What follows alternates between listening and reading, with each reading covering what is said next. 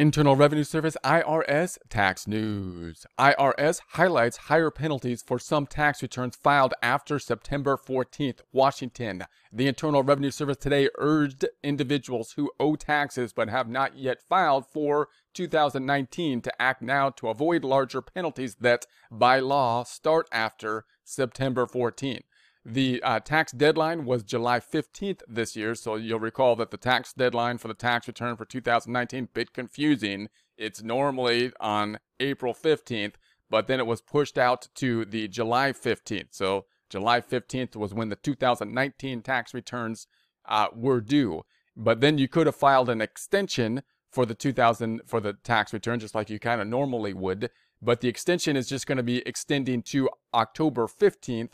So the extension, and that's the normal extension date. So when you file the extension to October 15th, that should put us back into our normal kind of process because they didn't extend that date. They kept the normal kind of end date for the extension. Remember that when you file the extension, that doesn't mean that you're going to move the payment date out. So the payments for the taxes are actually due at that point. That's a similar concept as when as normal, right? The tax payments are actually due. There's two things you want to keep in your mind. One is the payments that you need to make, and two, the penalties related to the filing. So there's two penalties you're trying to avoid. One, the late payment penalties, and two, the penalties for the late filing. The extension could help with the late filing penalties, but not the penalties related to the late payment. All right. So taxpayers who submitted an extension have until October 15th to file and do not face the failure to file penalty if they file their taxes by that deadline. But taxpayers need to remember that an extension to file is not an extension to pay. Any taxes they owe after July 15th deadline are subject to the failure to pay penalty and interest. So the IRS is saying, hey, look, you still owe the taxes as of July 15th. So you could be subject to penalties based on that, even if the extension was made to October. Those taxpayers who didn't request an extension and still owe taxes face both the failure to file and the failure to pay penalties. They should file now and pay what they can before larger penalties take effect after September 14th. So apparently they're going to ratchet up the penalties after September 14th. So they're saying pay now. So the penalty for not filing a federal tax return by the due date or extended due date is generally 5% of the unpaid tax for each month or part of a month that a tax return is late, up to 25% of the unpaid tax. However, if the return is more than 60 days late, a minimum penalty applies. If no return has been filed after 60 days, the minimum penalty that can be charged is $435 or 100% of the unpaid tax, whichever is less. This year, that important 60-day date occurs after September 14th. In addition to penalties, interest will also be charged on any tax not paid by the July 15th due date. So once they charge you once the IRS determines that you owe them money based on their determination, they then say that if you didn't pay them by that point, then you owe interest on it, right? So just like any other debt at that point in time, once the debt has been put into place, they're going to say, well, now you owe us interest for, not paying the debt. It's kind of like a loan at that point, and then they charge interest on it. So remember, if a refund is due, no penalty is charged on the late return filed by a taxpayer. IRS Free File is available on irs.gov through October 15th to prepare and e-file a 2019 individual return. So you might want to take a look at that free file tool. It could be useful to have a free file tool on the IRS. It's not for everybody, but if you're under a certain threshold, if your returns is fairly basic, then the free file tool could be a useful tool to use. Penalty relief may be available. Taxpayers who have not been assessed any penalties for the past 3 years often qualify to have penalties abated. So you could try to abate the penalties if this is like an unusual circumstance, and it may be for many people at this point.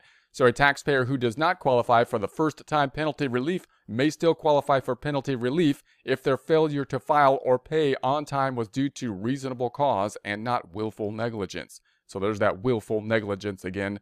So you have to prove to the IRS it's kind of like reasonable cause and not willful negligence. So the intention, of course, like many areas of the law, is is important. Didn't do it on purpose, totally unintentional problem here. So by law, interest cannot be abated.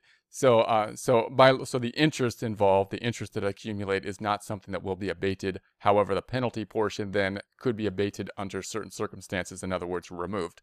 So get more time to pay. There are options for taxpayers who owe but can't pay the full amount. So this was probably a case with many people at this point. And if that is the case, if you can't pay the taxes, you might be saying, well, hey, maybe I just don't file at all or something like that, or I put myself on an extension and just, but that's not what you want to do, because the IRS will then tack on penalties and interest on top of the amount that you didn't pay. So you want to make sure that you're in as much compliance with the IRS as you can, and it's pretty easy to do that. The IRS is a bureaucratic agency, so you just make sure you keep in communication with them. If you can't pay the taxes, you still want to file the taxes and then tell the IRS, hey, I can't pay. Would you set up a payment plan for me? And the IRS will basically act kind of like you're like a loan at that point, setting up a payment plan. You'll still be charged interest on it, but you can avoid the penalties, and you won't have to worry so much about, the IRS taking some kind of collection action against you. And if you're in good compliance with the IRS, then it's a lot easier to deal with. So qualified taxpayers can choose to pay any taxes over time through a payment plan, including an installment agreement. So there's a link to the installment agreement here that can be set up in a matter of minutes on irs.gov. You can basically do it almost electronically, so you don't even really need to talk to anyone to do it. So the one option is to actually do it online, set up your payment plan, your installment agreement online, and then just, make sure you're following through with the installment agreement, and you should be in good standing with the IRS. But there's other options as well. A taxpayer's specific tax situation will determine which payment options are available. The IRS has more information for taxpayers who owe taxes but cannot afford to pay the full amount. So there's more information here. Again, the normal route is the installment agreement. You may look into an offer and compromise or something like that, which is something I would research before looking into getting help with the offer and compromise. So look into the offer and compromise first. And if you want to set up an installment agreement, you can do it online. You can look at a form to set up the installment agreement, or you could try contacting or calling the IRS, but that's more difficult at this point in time, or, going and seeing if you can get an appointment with the IRS. But it is something that you should be able to do without too much trouble, but if you want to get advice on it, you can look into those resources as well. Okay, check withholding. To avoid surprises next year, taxpayers can use the IRS tax withholding estimator to do a paycheck checkup. There's a link to the withholding estimator here to have the right amount of tax withheld during the year. So you want to make sure you're doing the withholding estimator. Many people probably didn't file 2019 till later this year. So if that's the case, then, and they probably had a lot of changes in 2020, the current year, which is going to be filed in 2021. So it could be the case that this year is much different than 2019, and you didn't know what to do with 2019, considering that it was filed later in the first place. So once you file 2019, you may want to then do a withholding estimator checkup, as they call it, which is basically going to be an estimator software tool, basically to help you to figure out what your tax might be in, say, 2020, and then you can adjust your withholdings in 2020. It's the end of the year right now, so you want to make sure if you need to up the withholdings that you do it now to avoid penalties and interest for late payments at that point in time. The withholding estimator tool can help you to do that. If you need to up the withholdings at the end of the year, then you want to do that now, and then hopefully next year things will normalize back out, and then you want to use the withholding estimator again to figure out what the standard withholding should be throughout the entire year to meet your tax obligation needs, and hopefully more of a normal kind of way going forward from that point. So the IRS reminds taxpayers that unemployment compensation is generally taxable. So many more people are going to be getting unemployment compensation in 2020. It is something that's going to be taxable. And again, in 2020, people's taxes are probably much different than they were in 2019, and they probably just filed 2019 return. So you may want to use the withholding estimator and take a look at the unemployment compensation, because it generally will be a taxable event, and see if you owe taxes. If you do, you may be able to take some of that withholding out of the unemployment compensation in a similar way as you would with your W-2 wages.